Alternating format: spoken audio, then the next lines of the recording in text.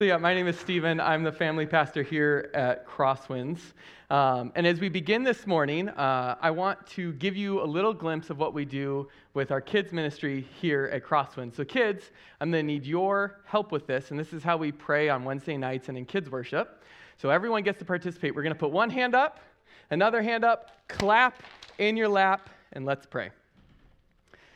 God, thank you that we are your family, that we are your people, that we get to gather as one this morning. Let our hearts be humbled as we read and study your word, that we may look more and more like you. Amen.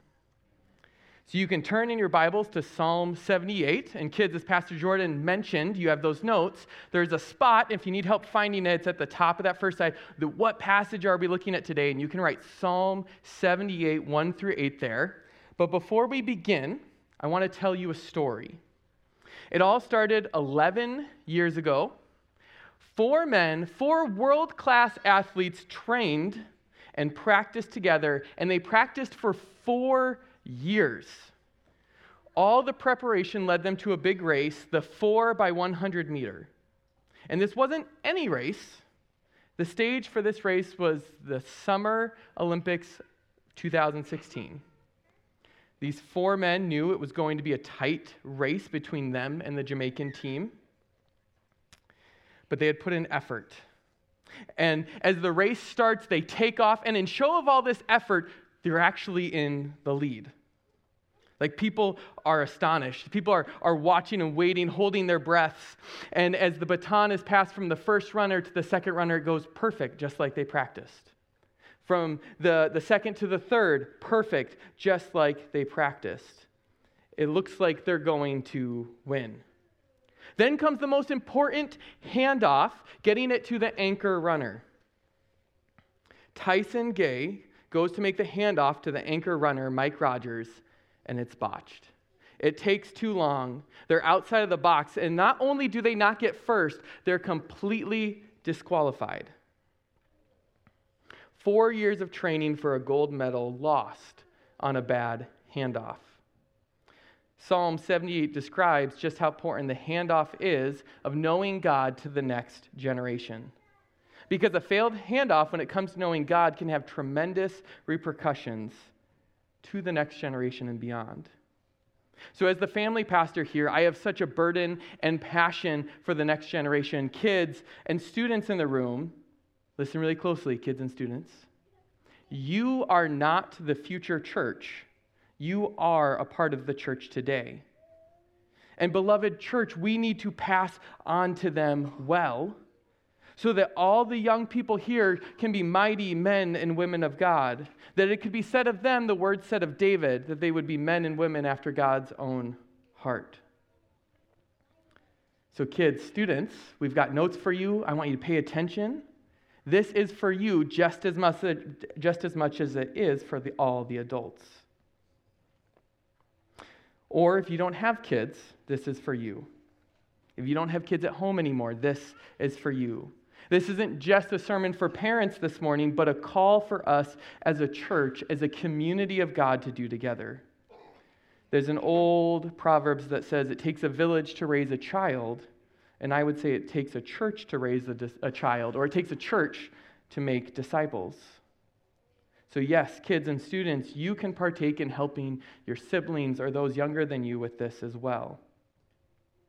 And this is not just me up here to do a sermon to beg for volunteers. That's not what we're doing. I'm here to proclaim the joy and honor and privilege that you get when you see children understand, learn, and grow in their relationship with Jesus, to be friends and mentors with them. It is a great challenge sometimes, but a great privilege. So let's read Psalm 78, the first 8 verses together. Give ear, O my people, to my teaching. Incline your ears to the words of my mouth. I will open my mouth in parable. I will utter dark sayings from of old, things that we have heard and known that our fathers have told us. We will not hide them from their children, but tell them to the coming generation the glorious deeds of the Lord and his might, and the wonders that he has done. he established a testimony in Jacob and appointed a law in Israel, which he commanded our fathers to teach their children, that the next generation might know them, the children yet unborn, and arise to tell them to their children, so that they should set their hope in God and not forget the works of God, but keep his commandments, that they should not be like their fathers, a stubborn and rebellious generation, a generation whose heart was not steadfast, whose spirit was not faithful to God. This psalm, the whole thing, consists of 7 stanzas, 7 sections that tell us the whole story. And this is what he is saying in the first 3 verses. And verse 2 might seem a little confusing, this parable and this dark sayings of old. But the writer of this psalm, usually attributed to Asaph, one of David's chief musicians, is going to outline the history of Israel, this parable, the history of Israel, that leaves us with a big question at the end. He's going to outline aspects of Israel's dark history of rebelling and leave us with a challenge. That is the mystery. That is the parable. But this isn't just looking at history to look at history and study it, like we might read a biography or a textbook. There's a purpose. And this purpose is to hand off to the next generation. We see this in verse 4. We will not hide them from their children, but tell to the coming generation the glorious deeds of the Lord and his might and the wonders that he has done. And the purpose, this we see in verses 6 and 7, that they would know God, they would pass it on to their children, and that their hope would be in him and follow his commands, to know him steadfastly forever and rooted in it. And the big emphasis continued in 7 and verse 8 that this is such a big deal because the history that Asaph goes on to outline throughout this is that time and time again in Israel, they were rebellious. They were not faithful to God. So God has revealed himself in his word, and he commands it to pass it on, to teach, to hand off not just stories or morals, but hand off the wonder of God. We see that God's commands that we teach the wonder of who he is. And we tell that because verse 6 so that the future generation might know. And he says even future generations beyond that. And so now we get to read it thousands of years later and know. But it is also a challenge to us in 3 ways that the next generation might know. First, they should know God's works. Second, they should put faith in God. And third, follow him steadfastly. So we trust God, we believe him, and we should follow it. So passing on to the next generation is a call of discipleship, not just for parents, primarily parents, yes, but not just for them. Asaph goes on in this psalm to proclaim the coming generation what God has done. Israel was commanded as a nation to pass it on. And we as the church also get charged with passing on to the next generation. So a very important question to ask is, what is the greatest goal or accomplishment a person can have? Like, what should each person try to attain in life? Because I think most of us would say, without a goal, without a plan, we're just going to wander around aimlessly. With a goal, we can be intentional. So if we do not know what we are raising children to, then we are going to fail. We need to know the goal and pursue it. So really this question can be said, what is the chief end of man, humankind? And if you're familiar with the Westminster Catechism, man's chief end is to glorify God and to enjoy him forever. I'll explain why there's a duck on the screen in just a second. So years ago, we had hosted a youth conference at the church I was working at, and each kid that came got a rubber duck. Here's mine from that conference. And I don't think we can pull it up, but part of this idea, we were talking about identity and the purpose of man. And I was inspired by a scene from Sesame Street where Ernie is playing with the duck, and he says, "Rubber ducky, you're the one. You make bath time so much." You guys remember? Fun, right? So rubber ducks have a purpose in life to make bath time fun. And each of the kids that came to the conference got their own rubber duck, and they each had like an occupation. We had a firefighter, a policeman, a swimmer, different things that these ducks were. And we use that to illustrate that just like us, whether adults, you have different jobs, different hobbies, kids, you have different sports you're in, different classes you like, different friend groups you're a part of.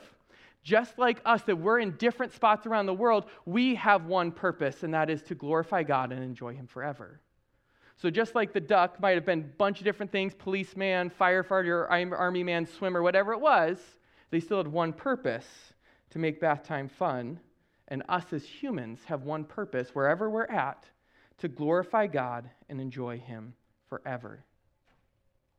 That is the call of us as we pass on to the next generation. We usually use the word discipleship when talking about this. And discipleship is the condition or situation of being a disciple, a follower, or a student of some philosophy. So basically being taught or brought up in a way of thinking and doing things. So the reality is that we all are disciples of something. Every human being is a disciple. And our goal is to disciple kids in this church to glorify God and enjoy Him forever. Like with the Olympic runners we heard about before, we can be just one bad handoff away from missing it. Because we can try to make good Christians, but that isn't what God is looking for. It doesn't matter how many games we play at youth group, how many cool videos we play for CW Kids, or gadgets we get, or how many kids use the 9 square out there. None of that matters. It also doesn't matter how many verses a kid can recite, because some kids can memorize really easily, some can't. Or how many Bible stories they can tell if we're going to miss that they should follow God with their hearts and lives. That is true discipleship. So I want you to look around for just a moment. Usually at this part of our service, we'd have a lot of empty chairs as kids were dismissed. But we don't have those empty chairs today. We have a great time with you kids in here today. So look around, and I want you to imagine, with all these wonderful kids, if 2/3 just disappeared. Answers in Genesis did a study that they published in 2011 in a book called Already Gone. They surveyed 1,020-somethings that grew up attending church. And of these 1,020-somethings, 61% of them attended Sunday school regularly. And this is what they found about the group that attended Sunday school. And this is just a few of their findings. You can look it up if you'd like. So this group that attended Sunday school were more likely not to believe that all the accounts and stories of the Bible are true and accurate. More likely to doubt the Bible because it was written by men. More likely to doubt the Bible because it was not translated correctly. And more likely to have become anti-church through the years. This is an epidemic that has already happened in the church because we haven't handed off well. Churches across America, and it's not the college's fault. I want to read this quote from it. I think one of the most revealing and yet challenging statistics in the entire survey, and something we didn't expect, most people assume that students are lost in college. We've always been trying to prepare our kids for college, and I still think that's a critical thing to do, of course. But it turns out that only 11% of those who have left the church were still attending during the college years. Almost 90% of them were lost in middle school and high school. By the time they got to college, they were already gone. About 40% are leaving the church during elementary and middle school years. Most people assumed that elementary and middle school is a fairly neutral environment where children toe the line and follow in the footsteps of their parents' spirituality. Not so. I believe that over half of these kids were lost before we got them into high school. Whatever diseases are fueling the epidemic of losing our young people, they are infecting our students much, much earlier than most assumed. Let me say this again. We are losing many more people by middle school and many more by high school than we will ever lose in college. Now, I do want to point out that in this study, there was not a huge difference maker in these young people's lives, swayed for or against faith. It wasn't that kids that stayed or left were homeschooled or public schooled. It wasn't even swayed male or female. On the surface, people that left the church looked pretty much like the ones that stayed. But that's the whole point. It's not surface level. It's about getting deeper to the heart. So we have to move beyond just sharing of intellect. Otherwise, we reduce faith to memorizing like stuff from school. Like I learned in 5th grade, in 1492, Columbus sailed the ocean blue. But that will never have any impact on my life. I'll never forget it. And as we shape and help develop the loves of the next generation, they will seek to know. And then we can so wonderfully pass on knowing the things God has done. The heart as our chamber of what we love and we crave and we long for. This can be seen in any student. Babylon Bee, if you're familiar with that, a Christian satire website, had this for one of their headlines, but it's pretty true. Child who has all 802 Pokemon memorized, having trouble remembering Awana memory verses. Right? Or a student who knows all the stats from their video games or their favorite sports teams. Or maybe take a look close to home that some of you have stats and records and names memorized of your favorite professional or college teams, but you have a hard time remembering what we talked about last Sunday. Or what you read in your Bible yesterday. So please, with me this morning, take this challenge seriously to be a church that doesn't just teach kids, but disciples them. Because sports aren't bad, video games aren't bad, having hobbies we enjoy and love doing is not bad. But what are we discipling into? What is our heart yearning towards? What are we passionate about? What are we passing on to the next generation? Because if we truly believe we are the family of God and discipleship is a family affair, then we are all involved. Because it's not just about our mind, it's about our hearts. It's about what we love and what we want. We see this simply in the command of Jesus in Luke 10:27. And he answered, "You shall love the Lord your God with all your heart, with all your soul, with all your strength, and with all your mind, and your neighbor as yourself." And this goes all the way back to how God revealed himself in Deuteronomy 6:5. You shall love the Lord your God with all your heart and with all your soul and with all your might. So each of us has this wanter inside our hearts, our desires, a version of the good life that we're longing for, that we hope for and we strive for. But what happens when the next generation is not discipled to put their hope in Jesus? They put it in the wrong thing. Well, when that happens, we have a generation that doesn't truly follow God. So as we seek to make a successful handoff to the next generation and make disciples, we have to keep in mind that being a disciple is more than just this head knowledge. It's more than being able to quote verses or repeat stories. Jesus isn't content to just simply deposit new ideas into your mind. He is after nothing less than your wants, your love, your longings. There's this great book called You Are What You Loved. You Are What You Love, and I highly recommend reading it. The author states how much this idea of intellectual Christianity has pervaded and kind of snuck its way into churches. And he was flipping through a Christian magazine, and at the center of an ad for at the center of this was an ad for a Bible memorization program. And was a picture of a man, and sprawled across the forehead was the claim, "You are what you know." And the real truth is, you are what you love. So we need to know and love God with all that we are. So as part of this commitment this morning, let us commit to be a church that loves God with all that we are faithfully, and discipling the next generation to love him as well. Learning to love, becoming disciples, is more like practicing scales on an instrument than it is just like learning music theory. The goal is for love to become natural, not just gaining and retaining information. That the natural movements of our hearts and mind goes towards God. It becomes our first nature. And as we shape the love of the next generation, the history we pass down becomes much more rich and meaningful. And we need to make sure that we are faithful to God in telling these stories. The story that we hear so much growing up of David and Goliath, whether it's in a children's Bible story or you were one of the cool kids with VeggieTales, right? It's this well-known story, but it's been taught to kids to be, look, God let David conquer Goliath. All your problems are going to be conquered too. right? That's how it gets taught a lot. But it doesn't say that at all. David points to Jesus, not to me. I fail. I'm more like Saul or David's brothers or the army that were cowards. Jesus steps up and does what we cannot. This radically changes how we're looking at these stories. So, beloved church, how can you be a part of our disciple-making process? I want to first say this.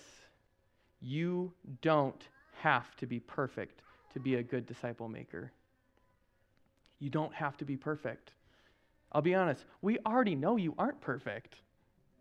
I'm not perfect. Pastor Jordan's not perfect. None of us are. We don't need perfect people. We need loving adults, people that get the vision for glorifying God and enjoying Him forever, to come and spend time with kids. It really is that simple. You get to hang out with kids. It doesn't even have to be on Wednesday nights, though we'd love for you to join us. As I said earlier, these kids are the church. Kids, you are the church today. So adults, do you greet them and say good morning? Do you introduce yourself? Do you ask them what they learned in kids worship?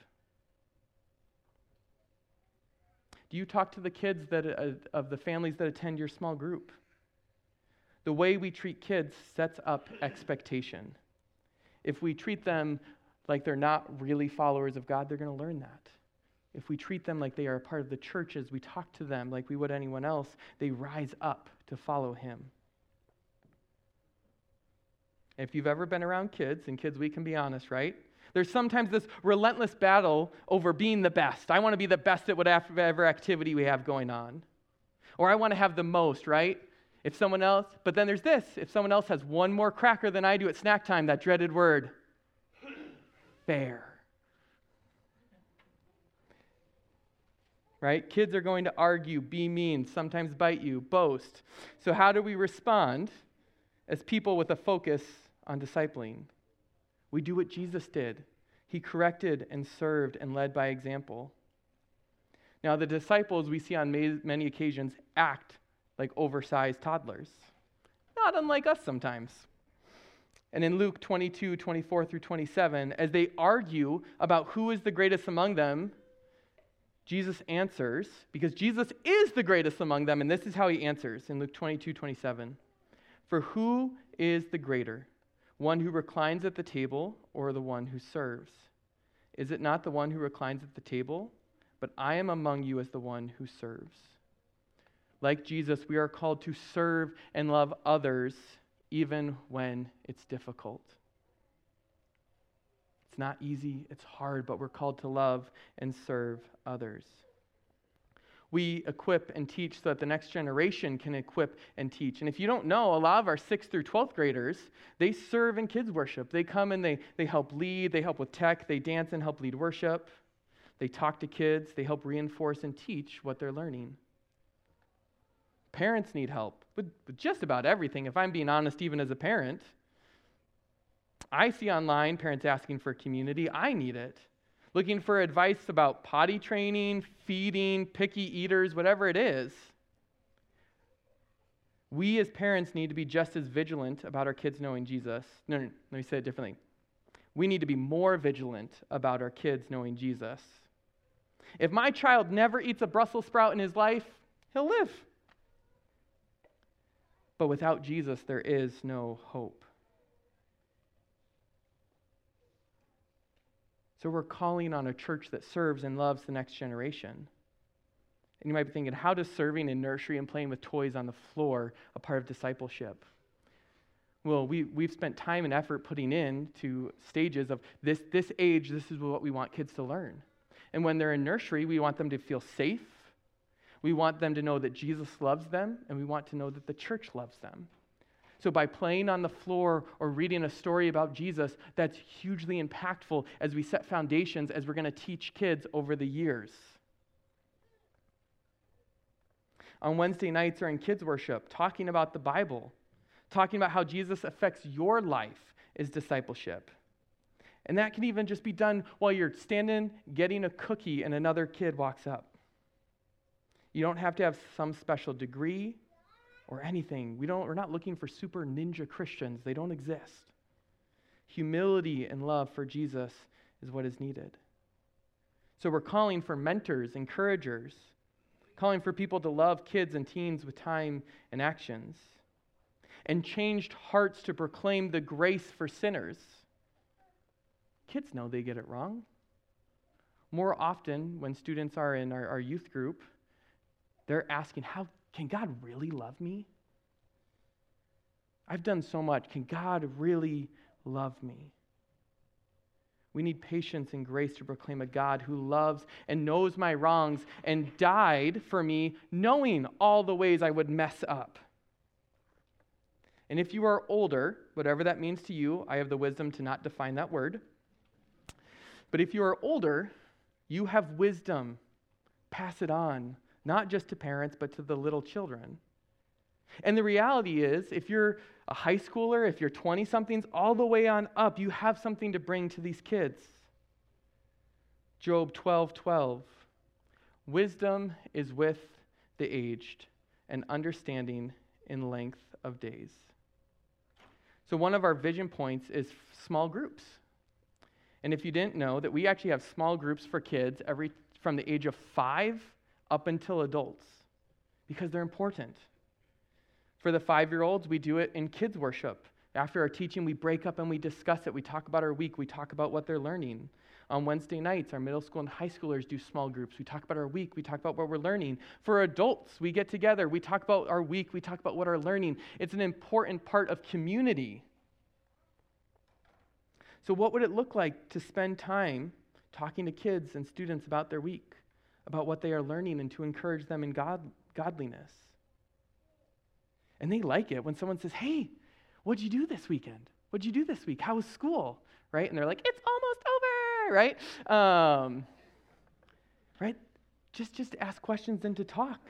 And these kids, they're funny, they're cute, they're weird, they're silly. And this psalm goes on to tell the truthful, honest history of Israel. They rebelled, but God has shown mercy again and again. Israel, we see over and over again rejecting God for idols. And Asaph is honest about the history. And likewise, we must be honest to talk about the failures of ourselves and the church. This psalm calls out Israel and the people of God, and then highlights God's mercy and faithfulness. I think of something recent, some in the recent church history of issues that have been brought up. There was one in the movie Jesus Revolution.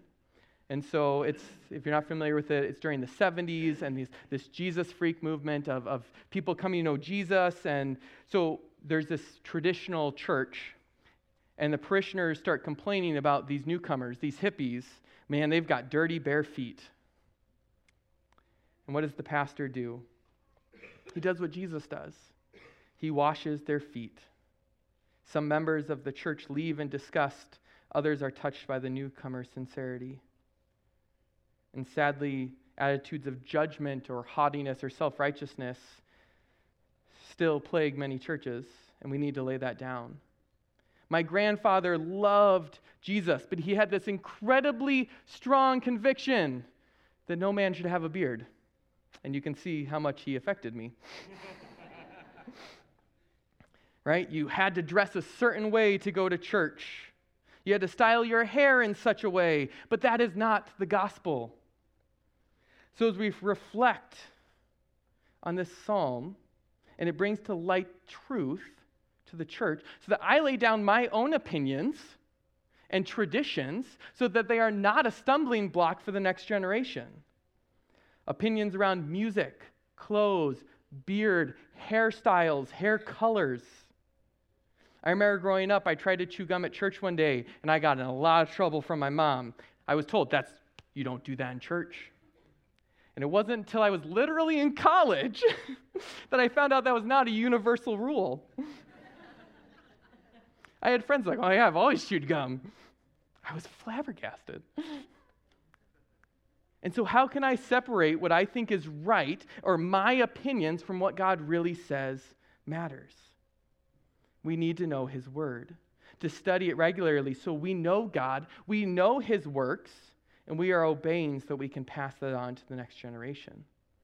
And if we're not careful, we can be swept away in our own opinions or hot topic issues or whatever. So we have a children's book that we got when my son was born.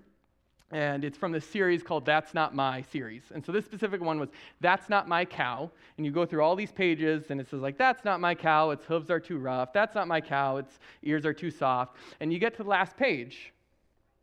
And it is supposed to say, that's my cow, and then explains how this thing knows it's his cow, right? Thrilling book. But I read it for years that the last page also said, that's not my cow. And I was like, this is a sad book. This never finds his cow. And I was reading it one day, and Jenny goes, you know that's not what that says. I was like, what? She's like, read it again. And I read it, and it says, that's my cow. But I had been for years, reading this as that's not my cow. And so if we're not careful, we can easily be swept away or put our own opinions on this, or just miss something. So we need to be honest about our failures, the failures of the past, the failures of the church, our personal failures. And we proclaim the good news and mercy of God so that the next generation may know and follow. This really boils down to passing on wisdom. I want to read for us Judges 2:10 through 11.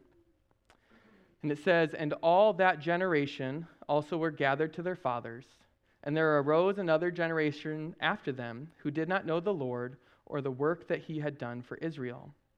And the people of Israel did what was evil in the sight of the Lord and served the Baals.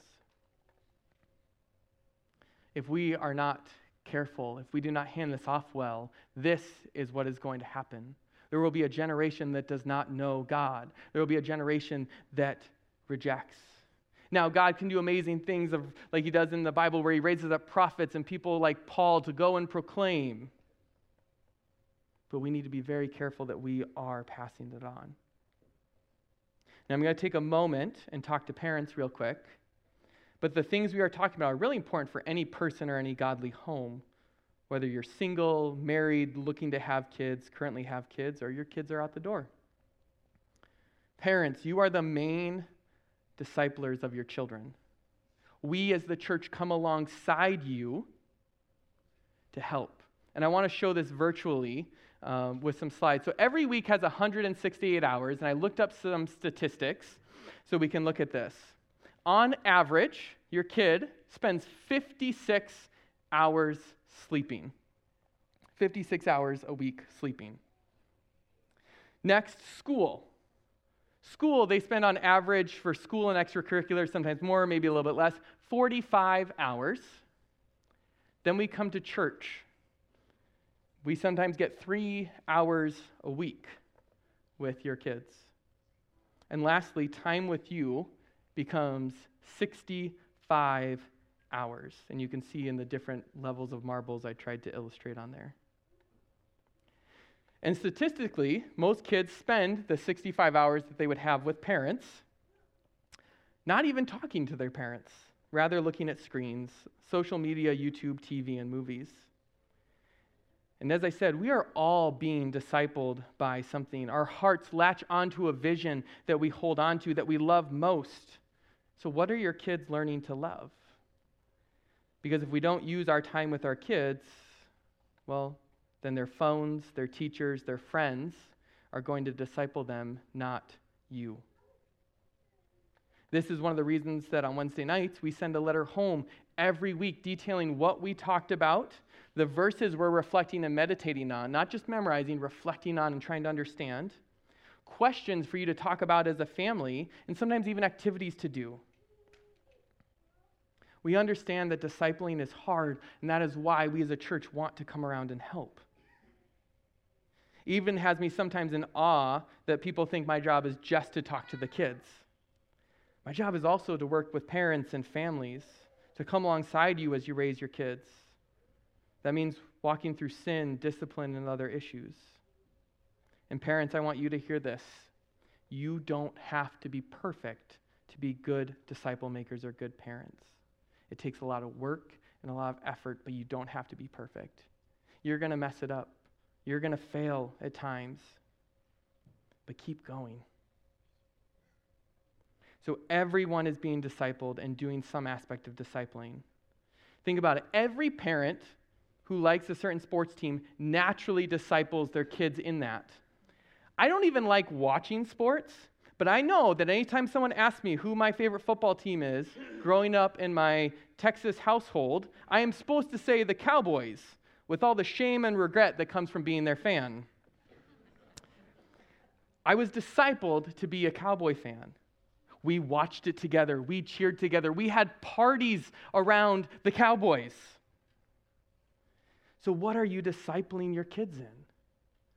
Right? Are you intentional the same way you might watch sports together, that you're studying God's word, that you're worshiping, that you're even throwing parties around it, right? Like we have feasts, a part of the Christian calendar, like Easter and Christmas, and are we saying this is why we're together?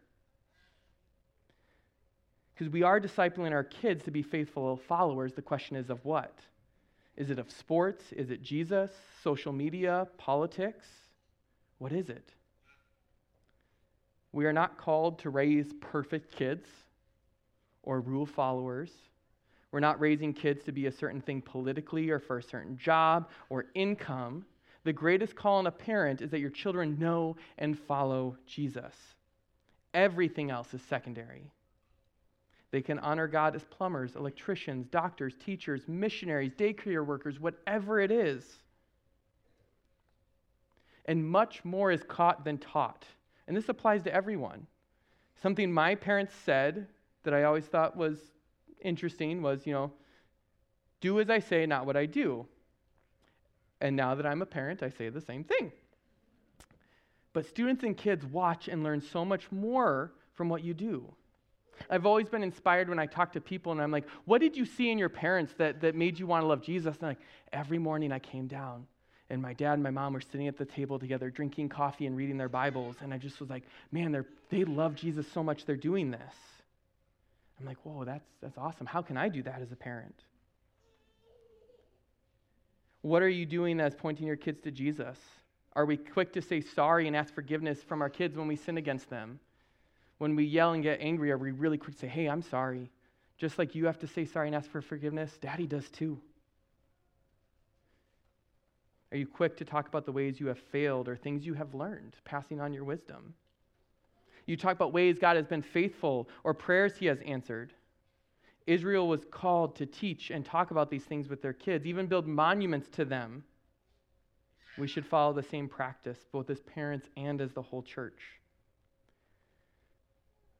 We need to acknowledge that our heart is the center point for our most fundamental longings that we make our decisions around. We were designed by our Creator to be body, mind, and spirit. So it is our job to shape our little ones, their body, minds, and spirit towards the goal. So again, what is the centrality of your home? What defines your home? What liturgies do you have in place? Liturgies are just repeated practices that have an effect on us. So what are you doing regularly? Think about putting into practice family Bible reading, prayer, sharing what you are thankful to God for, even confession. Talk about living on mission and sharing the gospel with family and friends God has around you. Parents, we want to come around you, to love you, to support you. To be honest about when we fail and when we do well, and to encourage one another. Kids, little ones, know that we as a church love you so much. I love you guys so much. We talked about from that passage in Joshua that after a group of parents died, the next generation didn't follow Jesus. And I want to encourage you, kids, to listen, to have your ears open, especially over these next 6 weeks, to fill out the notes, to be paying attention. Take to heart what you learn on Sundays and Wednesdays. Think about it. Ask questions about it. When you or your family read your Bibles, listen, ask questions. We want to point you to Jesus. And I know it can sometimes be hard that we're reading these stories about people speaking, God speaking to Elijah and God doing this. And I've gotten questions like, well, why won't God speak to me? I pray and he never speaks to me. And that's the question my own son has asked me. And I love this quote from John Piper, kids. This means that God does not intend to speak to every generation the way he spoke to the generation that came out of Egypt. Succeeding generations must learn about the will of God and the mighty works of God from their fathers. Our children must learn about it from us. Right? That's why we're talking about passing this on. Right? That Asaph wrote this so that the coming generations would know, that they would see it, they would learn, because God isn't going to speak the same way to every generation. And so we're pointing our kids to the Bible, to God, to say, this is what God is saying to you. This is what we are following because it is his word and it is his speaking now.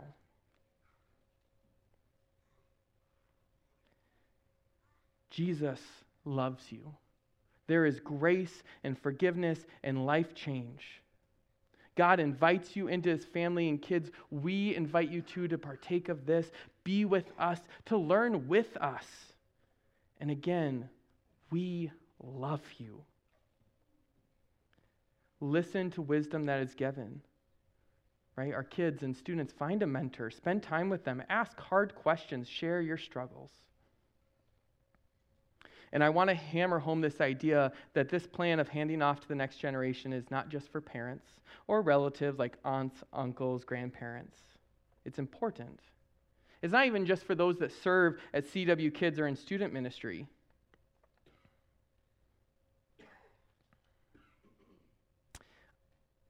But it is not just for those serving in the specific next generations.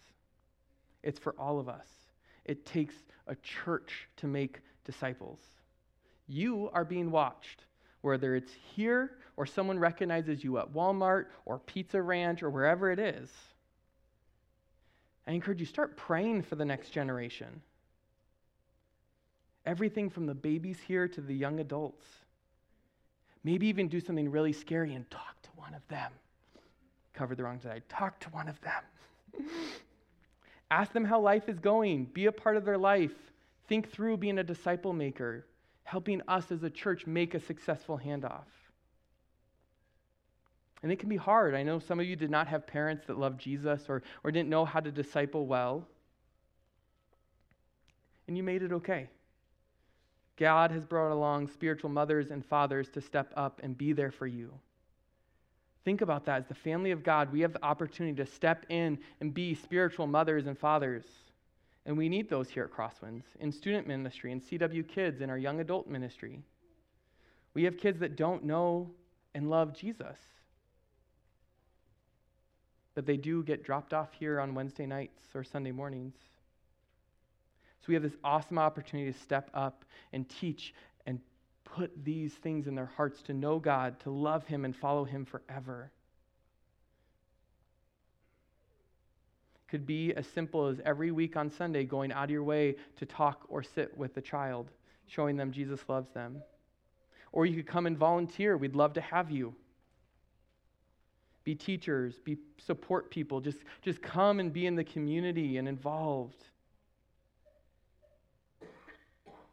Pray about it. Maybe talk to someone's parents and see if you can take them fishing or hiking or shopping or play disc golf, whatever it is. There are two kinds of churches, a mule church and a thoroughbred church. And yes, I'm talking about horses. Thoroughbreds are prized horses. They are used for mating, competing, and so much more. They're highly valued as they reproduce. They make great horses, and some can trace their lineage back ages. A mule, on the other hand, is this weird thing you get when you cross a donkey and a horse. What happens is they can't reproduce. They're a great worker. They will work hard, carry crazy amount of stuff for you, but they can't reproduce. And when the mule dies, there's no legacy beside it did some good work. And I pray that we are not a mule church, that we work hard, but in so many years that it just doesn't disappear, but we are faithful to the next generation. Let us be that church. That we make sure the next generation loves God and knows what he has done, to set their hope in him and keep his commands. Again, I want to say this is not me up here begging for volunteers. I'm here to proclaim the joy and honor of being a church that follows God's word and disciples young people. To see children understand, learn, grow. I want to close with this quote from a book called Teaching the Gospel to Kids. Jesus tells us that the work of proclaiming God's kingdom is dangerous. It takes courage. It demands earnest prayer. It's more about faith than giftedness, and it requires no resources other than those God provides. It's a high-stakes spiritual battle using supernatural weapons, and anyone who is willing to engage the fight on this level is needed for the cause. Such an adventurer will reap a rare mix of power, humility, and wide-eyed joy.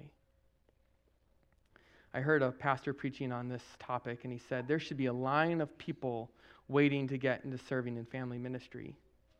I agree with him. This is where the action is. This is where we see God working. Come and join us as we see the joy, power, and humility in what God is doing. We're going to close in prayer together. So kids, we're going to do it again. One hand up, another hand up, clap in your lap. Let's pray.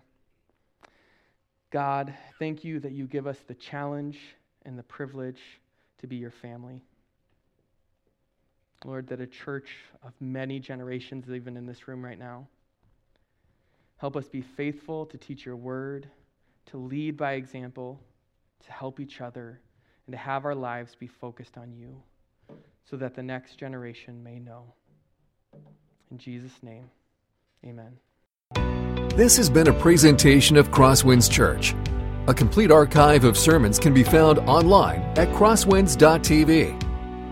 Thank you for being with us, and may God continue to enrich your life.